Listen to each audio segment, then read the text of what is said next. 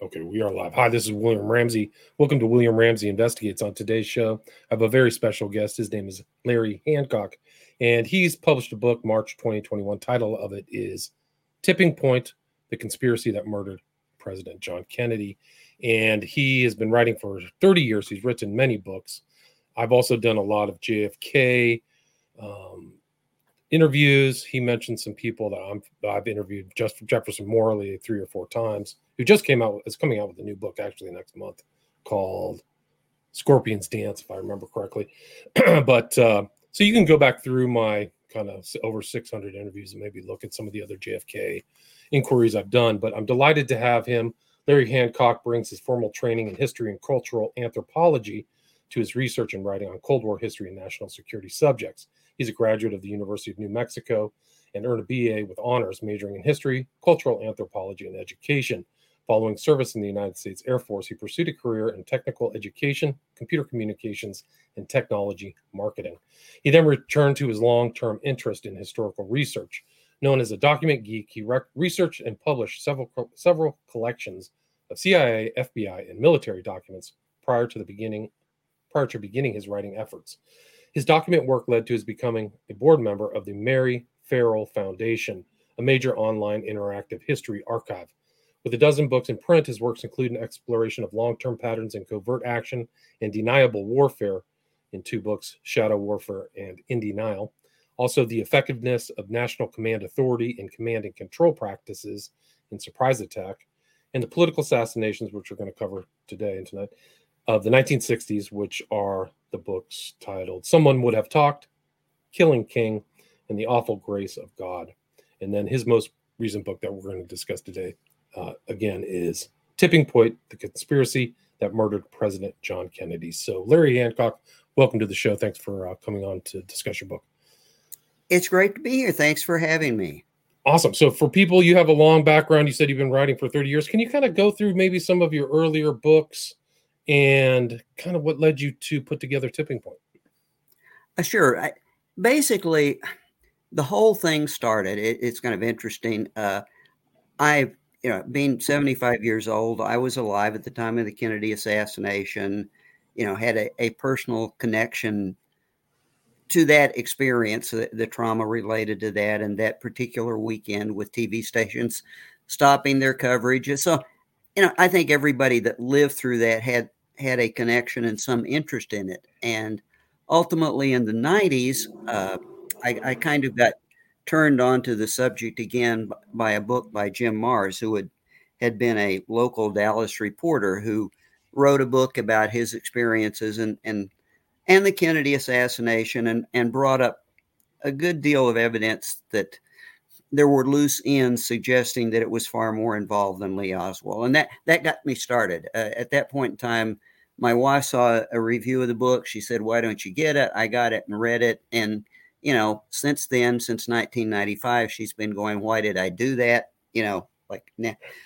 Why did I send you off in that direction? So that is what got me started. I spent probably 5 years doing kind of basic background research, looking at journals, doing a literature survey, and then started actually collecting documents and doing new research. I did a lot of, at that point in time, nothing was online. You had to get information directly from the National Archives, hard copy and paper. And that's when, as you mentioned in my background, I started publishing collections of documents. And that led me to start writing a book that was intended primarily for researchers and historians, called Someone Would Have Talked, which is a pretty long book, several hundred pages, which contained a lot of the information that I had turned up, much of which, quite frankly, was new at that time, because the JFK movie, Stone's movie, had just come out. The JFK Records Act had been passed, and by the latter part of the 90s, we were starting to see new documents. So that was the genesis of Someone Would Have Talked, which I title it that way with a bit of humor in that the general objection to conspiracy was, well, if there had been a conspiracy, someone would have talked. And my my effort with the book was to say, yeah, actually they did. It's just that nobody listened. Right. So that was kind of my starting point, if that makes sense. And then I went through another couple of decades of research, doing more editions of Someone Would Have Talked as more documents were released, and it was just a cumulative effect that led me up to finally at the end of this last decade saying, okay, what have I learned in all this time? And rather than being long winded, can I consolidate it and put it together in a book that anybody could read? Which led me to do Tipping Point. Gotcha. And so that leads up. So you've done the JFK, but you've also looked into Martin Luther King, UFOs, and CIA political assassination. Can you talk about a little bit about your Martin Luther King books and some of Sure. your kind of please. We spent my friend of mine, Stu Wexler, who is a history teacher, and I spent several years on the King assassination. We actually also did the same thing on the RFK assassination, kind of looking at all the political assassinations, because one of the common memes in political assassinations has been that they must be connected in some fashion. So we wanted to explore that, and actually did something interesting in regard to the King assassination. We started with the FBI investigation itself. And fortunately, at the time we started, it was possible to do data mining to an extent that had never been done before. Documents were available online. We were able to get a picture of the assassination and the evidence related to the King assassination that the FBI offices themselves couldn't see at the time, which was pretty fascinating. And then we started interviewing people. We started interviewing FBI agents and going, look, we know you were involved in the investigation. Did you know this? No. Okay. Did you know that? Here's what you did. Did you know these other people were doing this? Long story short, we found that the FBI had a lot of very substantive and important leads that they investigated very superficially, which pointed towards conspiracy. But because they didn't have the rest of the story, they ended up not pursuing them, which ultimately led to us actually identifying an individual who had gone to the FBI in advance with a warning that there was a conspiracy to assassinate King. There was a $100,000 bounty. They had done a very superficial investigation of that and missed the story. Basically, they didn't know what they had in front of them. We managed to locate him, interview him, and actually put together a picture of the conspiracy that no one had done up to that point. Yeah, and the title of the book says it all, the multi-year effort to murder MLK. So somebody was out to get him for a long period of time. And I just came across information that his brother died mysteriously too, right? In a pool, a drowning or something. His brothers, well, of course, his brothers were never in good health, but his brothers did. And it is not only, I would say, this died mysteriously. One of the fascinating things is one of his brothers, we actually found an FBI informant interview. And we took this to his brother and asked him about it. And in it, his brother was talking to a girlfriend, basically, who was an FBI informant. And, she put the question to him, like, would Ray did it? Did he do it? And basically it was responsible as James would absolutely do it for $100,000, which was exactly the bounty offer that we had found. And we found evidence that his brother certainly would have known that. And I think an interesting point about that, which you just mentioned, is what we really managed to do was to trace this conspiracy back over some 4 years to a group that had made a bounty offer, had actually got a shooter in place, was not able to come up with the cash, so he pulled out. And the whole thing involved over 4 years to the point where they found another shooter that they could use, and another participant that they could use. So it was actually, Dr. King was at risk for a number of years. And the sad part really was it was a known thing to the FBI that he was at risk. And they even, the day of after the assassination, the very first people that they interviewed were this group of white knights of the Ku Klux Klan, because they were their primary suspects. Unfortunately, they did not have the background information that we were able to collect, and these guys managed to give them a very minimal alibi, and they took a pass on them. So the people that were actually involved in the conspiracy were known and suspects to the FBI at the time. The FBI just was unable to pull it together. Right, for reasons unknown, right? I mean, I've heard that Hoover was involved in all that, and so there'd be a reason why FBI agents wouldn't follow up or complete a proper investigation. So I think the family's position, Martin Luther King Jr.'s family's position, is James Earl Ray is kind of like Oswald, right? That is the family's position. What we came to conclude was that Ray wasn't quite that innocent, that Ray was knowingly involved, but that Ray was being used. Yes, that he was manipulated, that he was being set up. In all honesty, the only thing that escapes us, and we're always quite frank about our work, is James Earl Ray. If you look at his MO, which we did from his previous crimes, he had a history of impulsive actions, shall we say. His role in the King assassination was not to kill Dr. King. His role was simply to stalk King, to support the attack, to carry the rifle to Memphis. His role was not to kill King. The question remains, since he knew that role involved $20,000, but there was $100,000 for the actual shooting, it's unclear, because of the way the evidence was bungled, whether or not he might have impulsively taken the shot. I just couldn't say. There's evidence on both sides. And unfortunately, you brought the question, or you really raised the question, why would the FBI not pursue this?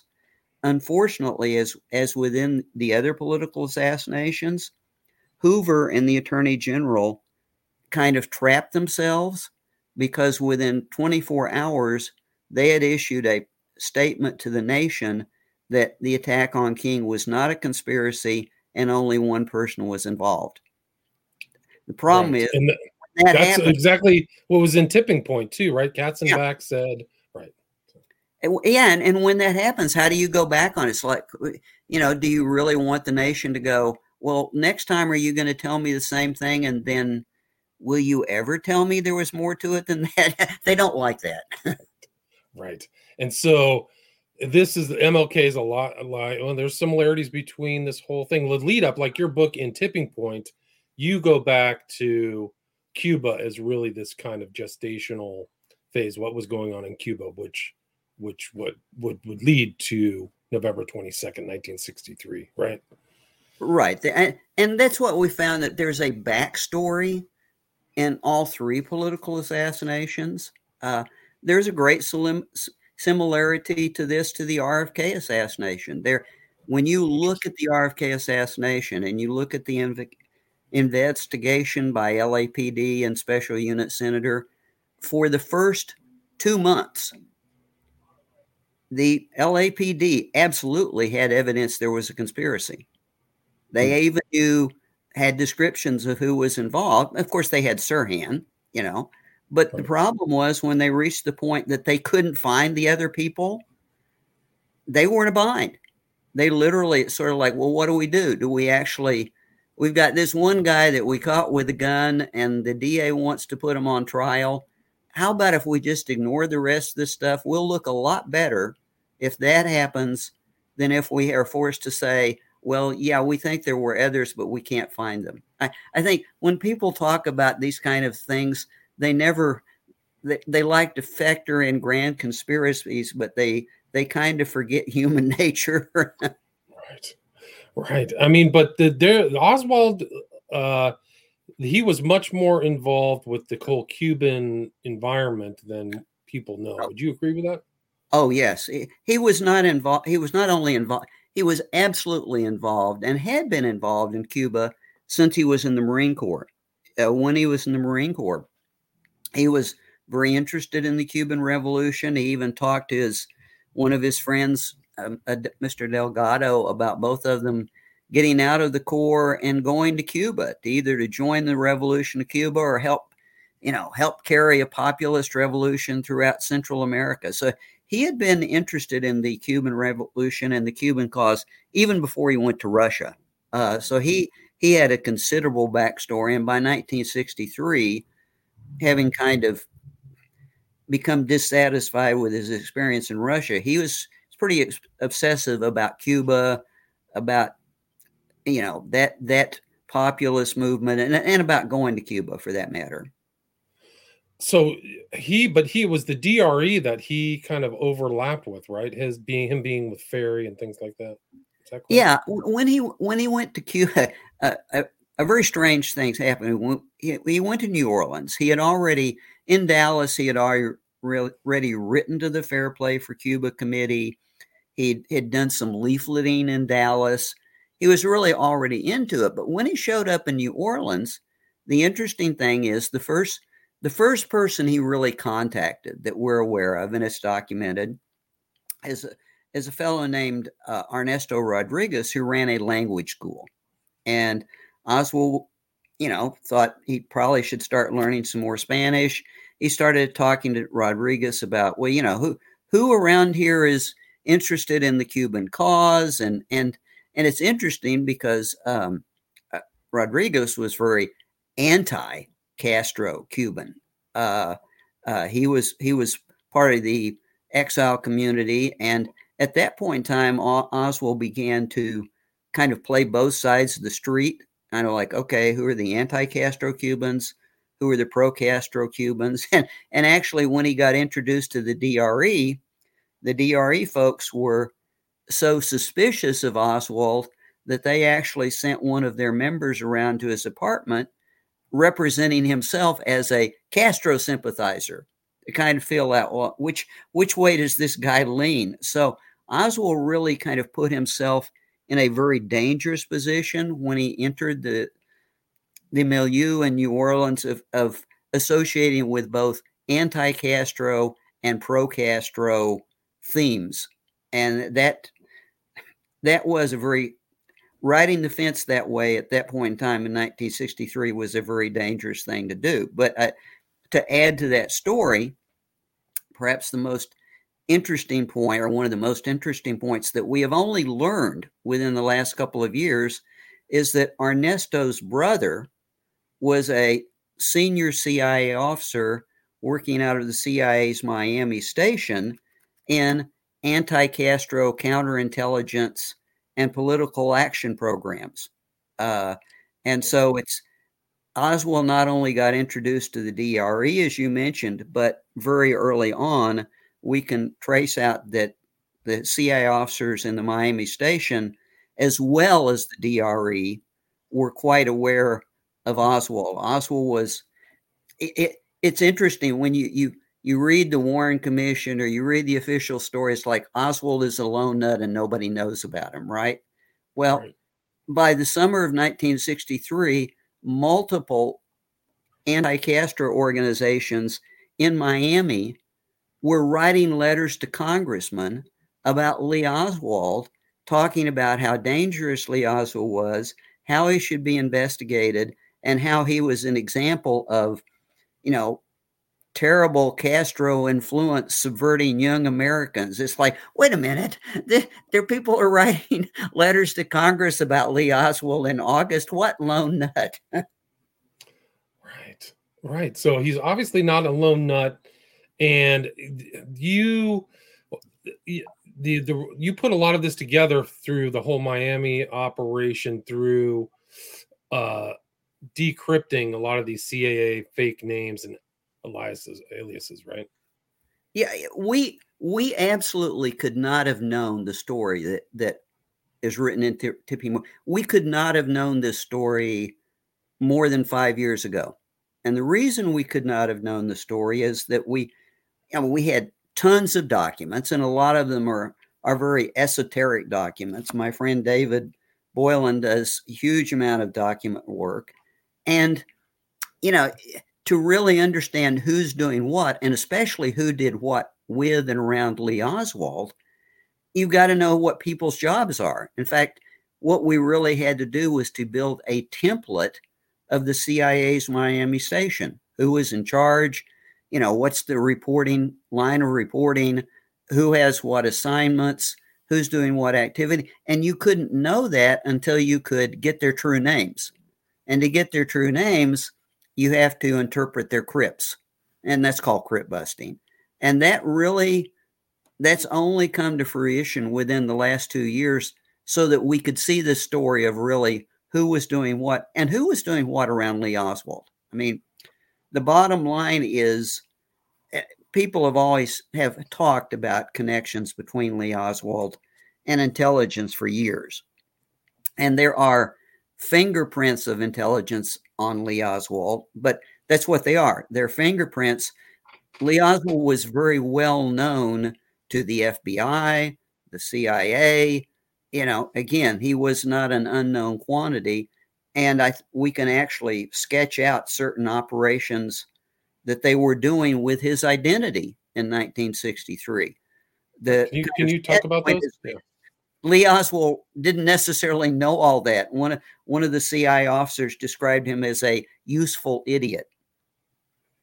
Right. And so you came to the conclusion that it wasn't him in Mexico City, right?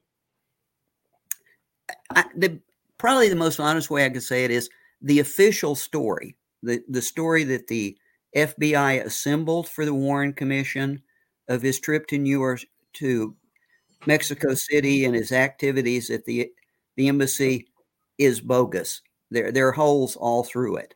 That doesn't mean that Lee Oswald may not have been in Mexico. That doesn't mean that Lee Oswald might have done something in Mexico City. However, the FBI had to depend on two sources.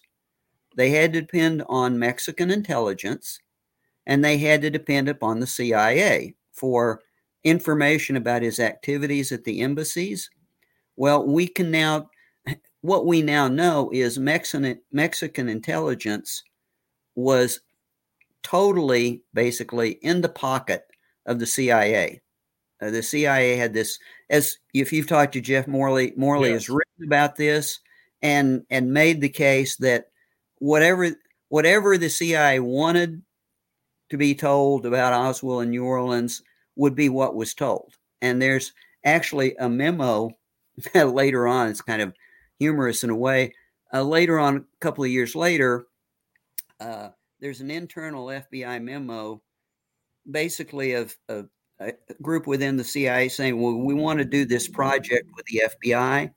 And Hoover sends it back and says, well, you can do the project, but just please keep in mind how much they lied to us about Lee Oswald in Mexico City. So that's the problem, is we just literally don't know, other than the fact, what we do know is there were things going on around Lee Oswald's identity in Mexico City with CIA counterintelligence and political action programs that the CIA busted its rear to conceal from the Warren Commission. Right. And you've discovered all of these new names that were in the Miami. What was it? Was it JM Wave, or what was the name of the operation in Miami? It was a huge operation, but it involved very well-known names in intel. And I didn't know Angleton was really involved, who I talked to Jefferson Morley about as well. Can you talk more about that? Yeah, it's a JM Wave station. And it had started out as just basically a base to support the first Cuba project, which was the first Cuba project ended up at the Bay of Pigs, even though the project itself lasted for well over a year, and it kind of, the way it was supposed to work had failed by October. They put it together in a second version, which was a disaster at the Bay of Pigs. they had to have a, a logistics base, an operations base to support that effort, and that was set up in Miami and they designated as JM Wave. After the Bay of Pigs, the station grew because the Kennedy administration continued its covert action policies against Cuba and cycled and recycled them through different projects. But in mentioning James Angleton, one of the first things that happened after the failure at the Bay of Pigs is that it was obvious that the intelligence that Cuba and Russia, and communicating to Cuba, had known virtually everything about the landings at the Bay of Pigs. It wasn't a shock that we had Cuban exile armada going into Cuba. There was a lot of warning that had been given. So actually, Angleton was asked to look at this from a counterintelligence perspective and set up a better operation. It's like if we're going to continue activities against Cuba, we've got to have a better way to conceal information, to get information. So Angleton actually worked with people at the station, including David Morales, who ended up being a base operations officer, but at the time he had trained a lot of the Cubans who were going to be sent into Cuba at the Bay of Pigs as an intelligence group. He and Angleton and Morales worked together to set up a Cuban intelligence service. And so, yeah, you had Angleton working out of with J.M. Wave for a certain period of time. You have David Morales. You have, of course, a figure that if you get into this at all, it becomes Johnny Roselli was essentially an organized crime asset that the CIA had used to try to assassinate Fidel Castro during that first project. And then they brought him back for a second try. So John Roselli was involved with operations out of JM Wave. It was a very dangerous mix of people. I mean, one of the reasons I say dangerous is you'd expect it to be dangerous because it's supposed to be dangerous to Fidel Castro. In the end, it was a group of people that became increasingly frustrated by all the transitions in different Kennedy administration programs, a group of people that had just been terribly bitter about the Bay of Pigs. And by 1963, I think it's fair to say, and I do give examples in the book, that there were virtually no CIA officers or anybody involved with JM Wave that thought the programs that they were being asked to do had any value at all, that were ever going to succeed. They were just hugely frustrated by what they were being cycled through by the Kennedy administration. And very frustrated with JFK and RFK by that matter. Right, because RFK is involved in all this too. So they're angry at JFK and RFK. Can you talk about the blame shifting that took place after the Bay of Pigs and how some people felt about the involvement of JFK in that? Yeah, that's a very sad thing. One of the reasons it's so sad, I actually wrote another book called In Denial, which is a study of deniable warfare. And in that, I wade deeply into the Cuba Project and the Bay of Pigs. And again, this is something we've only known since the late 90s, documents that were released, interviews that were done. The sad thing to me is that virtually everything you read about the Bay of Pigs from JFK's perspective of why it failed and what was going on, quite frankly, is not correct. It is untrue because we weren't allowed to see the CIA's own internal investigation. We were not able to see the commission that was convened to review the failure. And what we also didn't see was we didn't see the CIA historians' assessment of the project. All of those things became available to us by the late 1990s. Now we can have a real picture of what was going on, and we find that it's in direct contradiction to the the common story, if you will. What really happened is the fellow who was in charge of it, Richard Bissell, had set up this project. The Cuba project started in the spring of 1960, and the whole thing was to essentially create infiltration teams, put them into Cuba, and create a revolution against Castro that would be in place before the elections. This was all supposed to happen before October. Bissell totally bungled the whole thing. It didn't happen.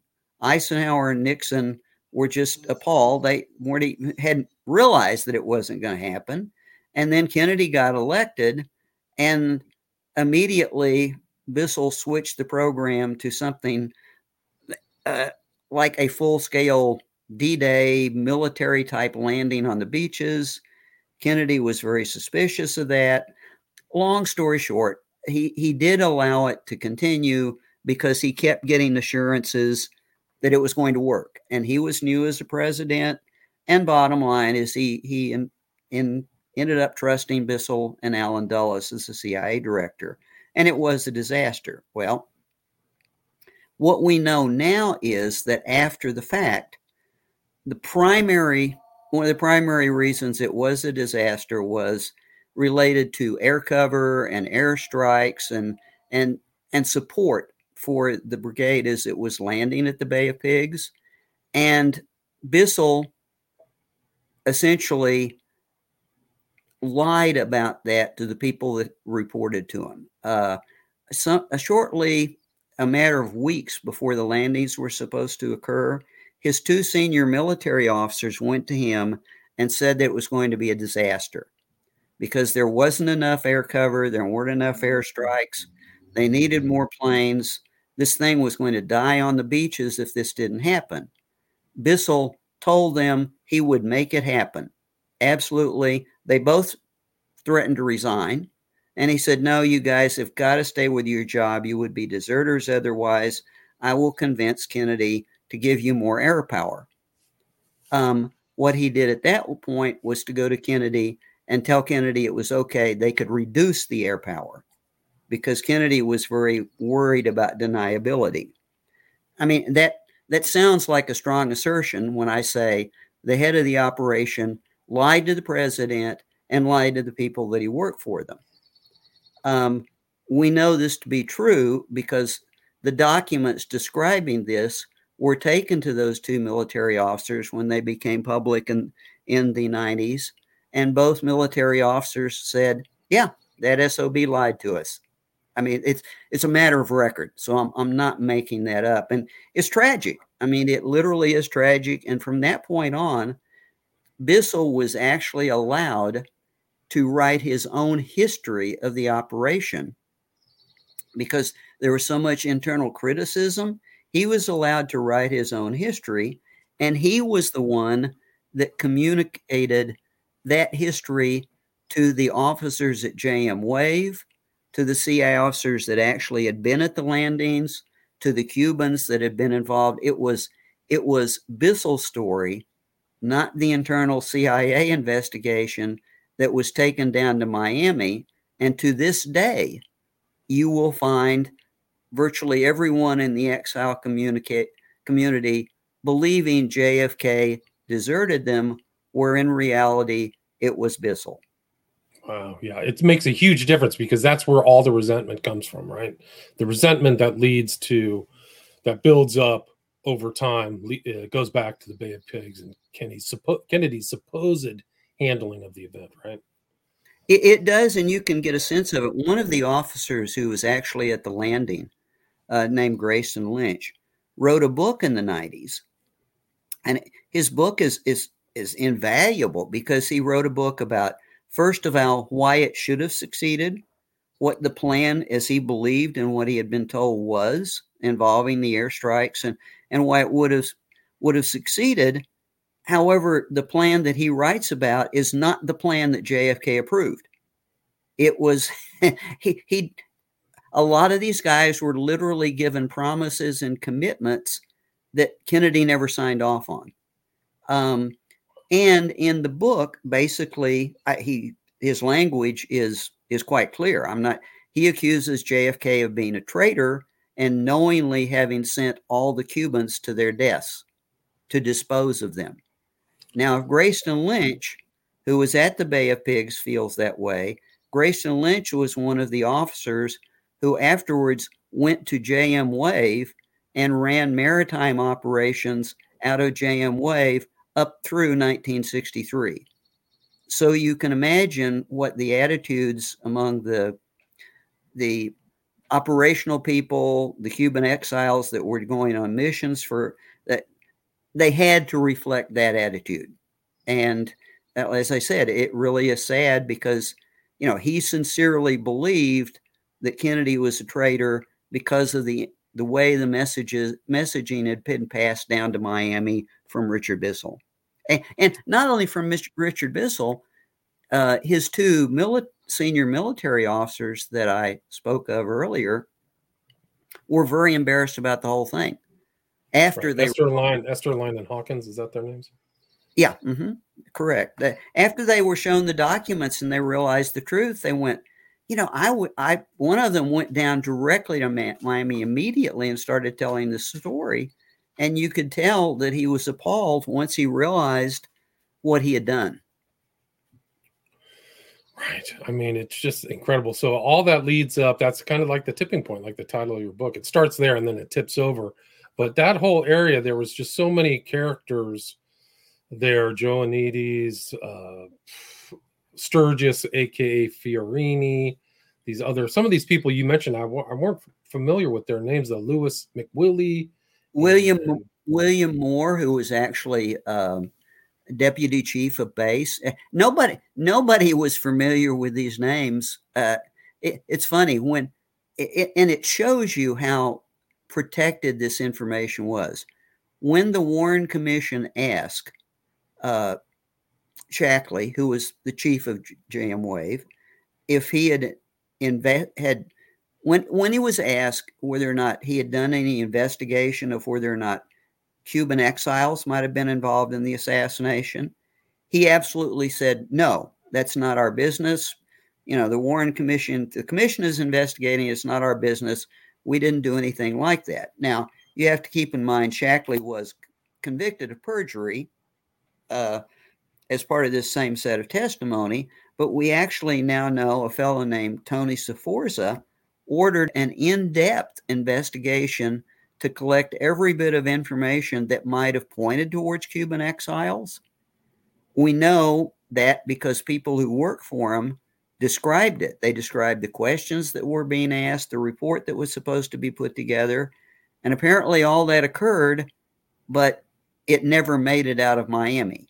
And apparently the suspicion would be this was an internal investigation to find out how badly exposed the people behind the conspiracy might have been, which is not a bad deal. But once you do that report, you don't send it to headquarters.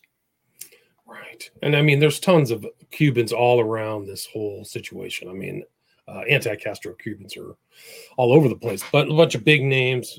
Also, the mob, too. Rosselli is friends with Harvey, who's there, right? So it's Rosselli and William Harvey.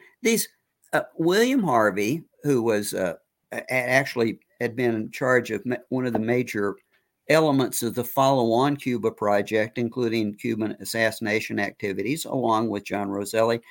These people were all tied together. They had all become, I think the way that you could look at it is there's kind of a nexus of people who had been trying to overthrow Castro and eliminate Castro for some 4 years. By the time you get to 1963, they had spent a huge amount of personal energy and effort and commitment. They felt that this was a very patriotic thing that they're involved in. And then what I reveal in Tipping Point is that suddenly, as of September, October, all of these people get the word that Kennedy is now decided to engage in diplomatic negotiations with Castro, which will start in November. Castro has made several offers to Kennedy, which include kicking out the Russians, going neutral, that starting in November, there may be a very quick resolution to the Cuba problem. And as somebody put it, it's sort of like it's obvious to all of these people that all of their work, all of their risk will have been in vain. The guy that they already, thought of as potentially a traitor is now going to prove he's a traitor. And by the way, all you Cuban exiles, you're not going home. It's done. So you can imagine the emotion and the time frame. It's kind of like this is supposed to start in November. This dialogue is going to start. If we're going to stop it, it has to be now. Right. And you mentioned in the book too that Kennedy stopped using CIA and National Security Council contacts to go to Cuba. So he's using some woman named Lisa Howard, which is remarkable. Like it must have driven the national security state insane, apoplectic, right? Oh, it did drive them insane. And it basically, Lisa had established a reasonable relationship with Castro so that she could pass information back and forth. And even when Kennedy did reveal it, he started out the back channel negotiation with just Lisa Howard, the State Department, and a couple of people at the UN without even telling the CIA or the National Security Council, basically because he wanted to find out if this was a sincere offer from Castro, which it appeared to be. So even when he did reveal the fact that something was in progress, the CIA pushed back bitterly and said, no, you can't trust this guy. We oppose everything that you're talking about. So even though they know about it, and actually one of the things that reveals their knowledge is suddenly the Cuban doctor, is Fidel Castro's doctor, who's has been a key back channel communications person who has never been of interest at all to the CIA. Suddenly we see messages going to Miami and Mexico City asking them to find, desperately find some way that we can start collecting information about this guy. Like they know what's going on and they are absolutely committed to blocking it. Well, Kennedy recognizes this. He understands this. So he's going to conduct the negotiations. He's going to select a State Department guy from the UN, have him resign his position, and go do the negotiations. But they have to do all this communications through back channels. So they're using calls from the UN. They're using calls from Lisa Howard's telephone at her apartment. And after the fact, the people that are involved, and I have quotes from in the book, say, what we didn't understand, we were so naive, we didn't realize that all the phone messages and teletype messages going to Cuba were monitored by the NSA and CIA.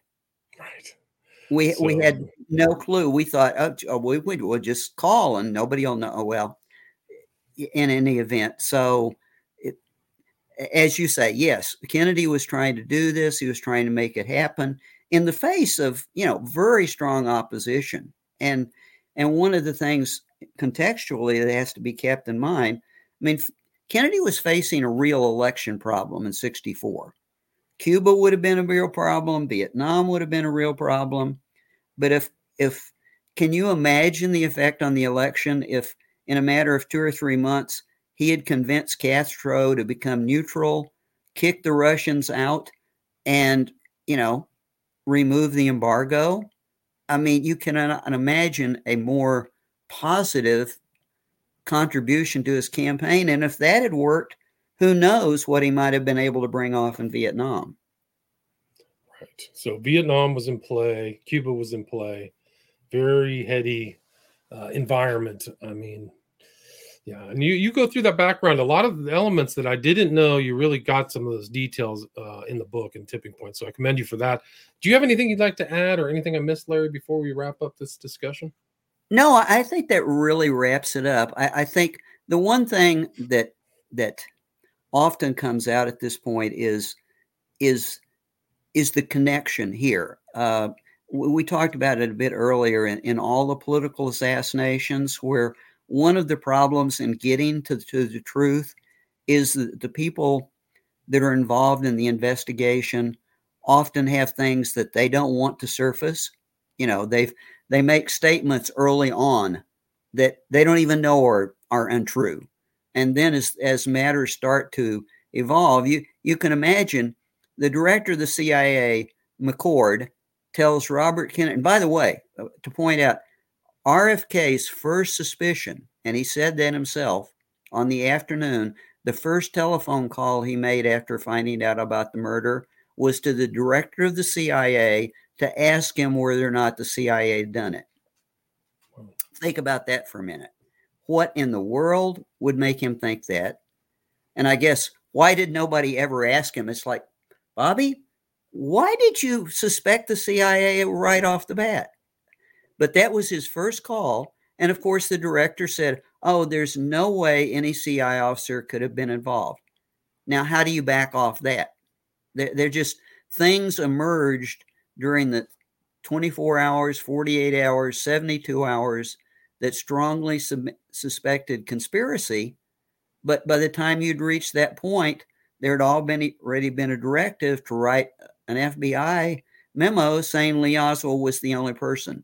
It's hard to back out of those kind of things. Right. Good point. Yeah. One of many good points. I'd highly recommend this book, Tipping Point. Very well read, written, and you can follow your line of thought very easily. Where's the best place to get the book? Amazon is definitely the best place. There is a version of it on the Mary Farrell site, but we have both an ebook and hard copy version on Amazon. That's the best place to find it. Place. And all your books are on there as well, all the many books that you've written. And then you also have an active WordPress site, correct? I do. Larry Hancock on WordPress, and I blog pretty actively on a couple of different subjects. Yeah. And then people can contact you if they want to reach out to you on that WordPress site. Is that correct? Oh, they can contact me on the WordPress site, or and there's a link through Amazon to my WordPress blog as well. So yeah, actually, that's probably the best way to send me questions. Okay, cool. And I'll put that in the show notes. I'll put the link to your WordPress site on there. But again, the author's name again is Larry Hancock. Full title of the book is Tipping Point: The Conspiracy That Murdered President John Kennedy. There's a lot more information in this book. Like, we barely covered all the Oswald stuff you did and all that other stuff. But I really appreciate your time. Thanks so much. I enjoyed it. All right, take care. Stay there. Stay there. Stay there.